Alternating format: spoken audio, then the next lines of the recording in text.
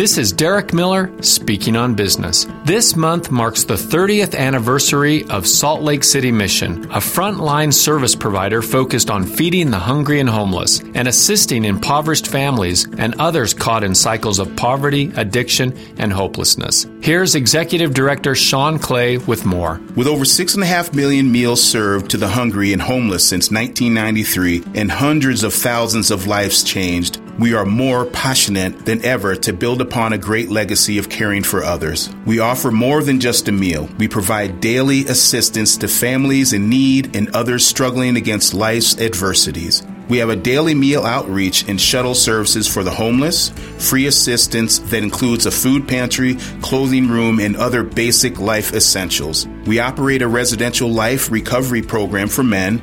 We also offer crisis intervention and counseling. During major holidays, we host special outreach events to provide for the less fortunate on a larger scale. Whether engaged in our daily operations or major events, we also welcome others in the love of God while providing the essentials for a more positive life experience. Salt Lake City Mission continues forward with a growing vision to expand and develop programs that meet the greatest needs of the hungry, homeless, and less fortunate. For more information, visit the Salt Lake City Mission website. I'm Derek Miller with the Salt Lake Chamber, speaking on business.